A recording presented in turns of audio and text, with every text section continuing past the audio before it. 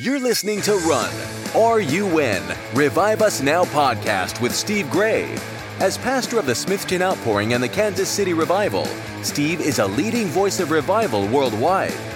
Steve shares his life-changing encounters with God, along with biblical teaching that equips you to experience and lead lasting revival. Come, run with Steve and expect God to revive us now.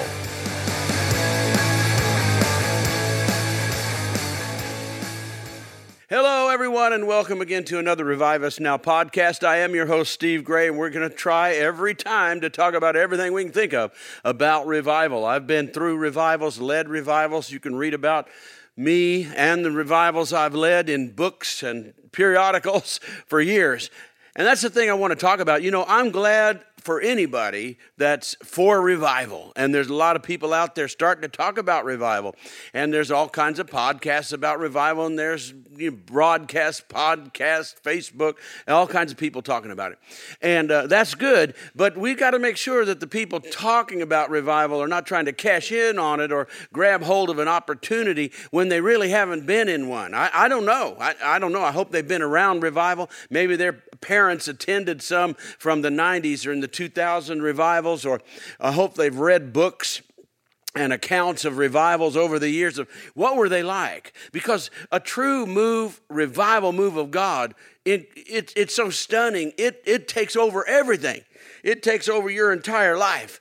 I mean, you couldn't be in a true move of God and be so swept away by God on a Friday night and get up at 6:30 in the morning and go play golf all Saturday morning. It's not that the golf is wrong. It's just like you're so swept away by the power of God, you wouldn't want to play golf. You live in another realm. And so, like we've said, when we first did, we'd had 5 and 6 services a week. People came from all over the world. And then we'd get on a plane and fly someplace else and do 3 or 4 other services in another city, fly back and still do more services to 4 and 5. And that went on for over 3 years. And so just swept away. And you didn't do anything else. You didn't want to do anything else. But everybody was so hungry for God, you were kind of required to walk in this thing. That's a lot different than just, talking about a move of God once a month or something like that and just having a good service. And thank God for good services. But let's make sure that we're really defining a true move of God that is that is so powerful that it takes over your life, your church, your thoughts, your family. And that's what we're shooting for at least when I talk about revival. We need something that's more powerful than anything else we've experienced in this life and overtakes our depression, overtakes our weaknesses, overtakes our worldliness, so we can be the light of the world, so we can attract all these people to the house of God. And matter of fact, let me mention this too. This is kind of something you need to think about. We got some people, I wouldn't say everybody, but some people talking about revival that don't even go to church. You ask them, well, what church do you go to? They don't even go to church. They just broadcast revival or write about it. Well, I just write about it.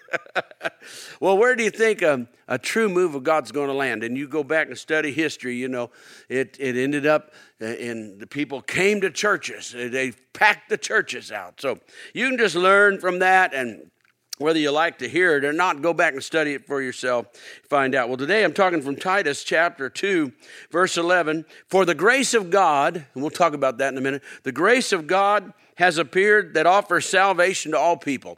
In other words, the grace of God has appeared to everybody. The grace of God is kind of known. It's around for everybody, and we need to talk about that. A lot have been teaching about grace, and today people get the grace of God all mixed up with forgiveness. Because if you listen to all the teaching of the grace of God, it's like just another word for forgiveness. It's like you're going to walk the tightrope of Christianity, but thank God for grace, which is like a net. Then in case you fall, there's a net underneath you to catch you. Well, I don't know. I think the Bible more gives us forgiveness to say, look, if you mess up, he's faithful and just. We know that. Jesus is faithful and just. If you need forgiveness, and you belong to him, he's faithful and just. You confess your sins, he's going to forgive you of your sins. Is that right? Yeah, that's right. So thank God for forgiveness. But what we use is, so much the church has used the word grace to give us a license to do whatever we want without asking forgiveness. In other words, we just got a get out of jail free card. And so we just live loosely without worrying about it, because thank God for grace. And don't understand, the biblical teaching of grace is that it was that a person came to a person who didn't have anything, because that's what they always tell you, you can't earn. Grace is unearned favor. So a person that didn't have anything, couldn't earn anything, would go to another person that's got everything. Go to another person. This is in the Roman, started with Roman culture. To a person who had everything. They were rich or powerful or whatever, military guy, I don't know, politician, whatever. And go and present their life to them.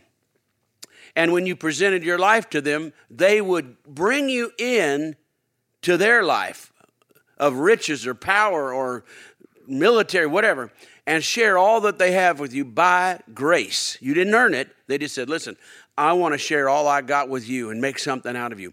Or you'd go ask them to do it. Or they just see you and say, you could really be somebody. You could be somebody. I'm going to take you into my circle, my circle of favor, and I'm going to make something out of you, and I'm going to share all I've got, and you don't have to earn it. You just got to walk in it. And the only thing you had to do was continue to give honor and loyalty to the one who gave you the grace.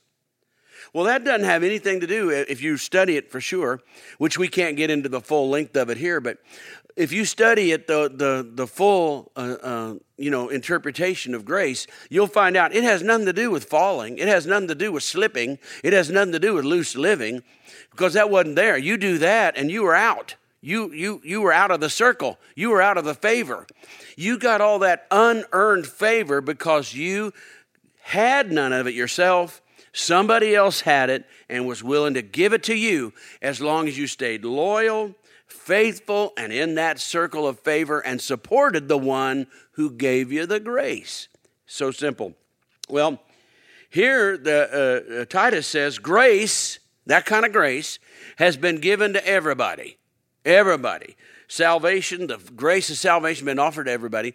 So everybody listen to my voice, anybody that ever hears it or your voice in this context, can have the grace of God where God offers you favor that you don't have, things you can't earn, things that you don't have in your life, and he just brings you into his circle of favor and prosperity and hope and, just the joy of the Lord of our strength, all these kind of things. And you walk in that, and the only thing you have to do is just stay faithful to God, loyal, loving, honorable. Just stay in the circle of God's kingdom, and then all those things are yours. That's true grace. Grace is not a get-out-of-jail-free card, and it's not, oh, thank God for grace if I mess up. No, thank God for forgiveness if you mess up. So don't get your terms messed up. Don't get them confused. Well, this says this. Okay, so the grace of God that's offered to everybody, guess what it says? It says, it teaches us to say no to ungodliness and worldly passions. Well, that's just the opposite of what most people teach today. Most people, whatever that pop was in our room, most people, we all got surprised, most people teach that grace means you can say yes to ungodliness. Because, okay, you got a net, you got grace, you got unearned favor. It's okay, thank God for grace.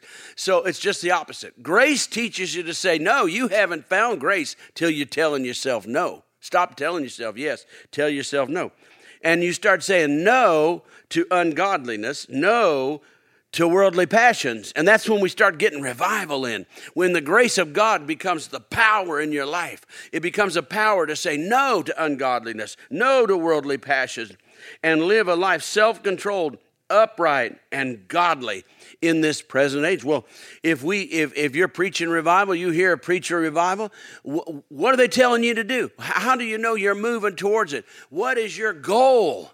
So if we ever get it, we'll know we got it. Well, the goal of revival would be that people would live self-controlled, upright, and godly lives. and live in that presence and glory of God and a godly life with God. Then we'd say, I am revived because I wasn't living that godly life. I wasn't in that passion for God. I had a passion for the world, but thank the Lord, through the grace of God, I was able to say no to ungodliness, and the glory of God has overtaken me, where all I want to do is run for Him, run with Him. And the presence of God is on my life, and not mine, but yours too. We come into the house of God, and we begin to sing and worship God. And, the heavens just open, and His appearing, of His presence and glory comes upon us. And we don't want to be anyplace else. We don't want to do anything else. We don't want to talk about anything else. And it's just the glory of God is just through the grace of God. God is just through the grace of God has shared Himself with us. Now, that's a long way from somebody saying yes to ungodliness and saying, well, it's okay, grace will cover you. Grace will cover you. So don't get it confused with forgiveness. Thank God for forgiveness. But the grace of God is the power to do something with your life that you couldn't do. It's the power to become something that you couldn't become. And that's what a person would do. Said, I'm going to give you unearned favor to become something. You couldn't, and you won't be able to become this without me.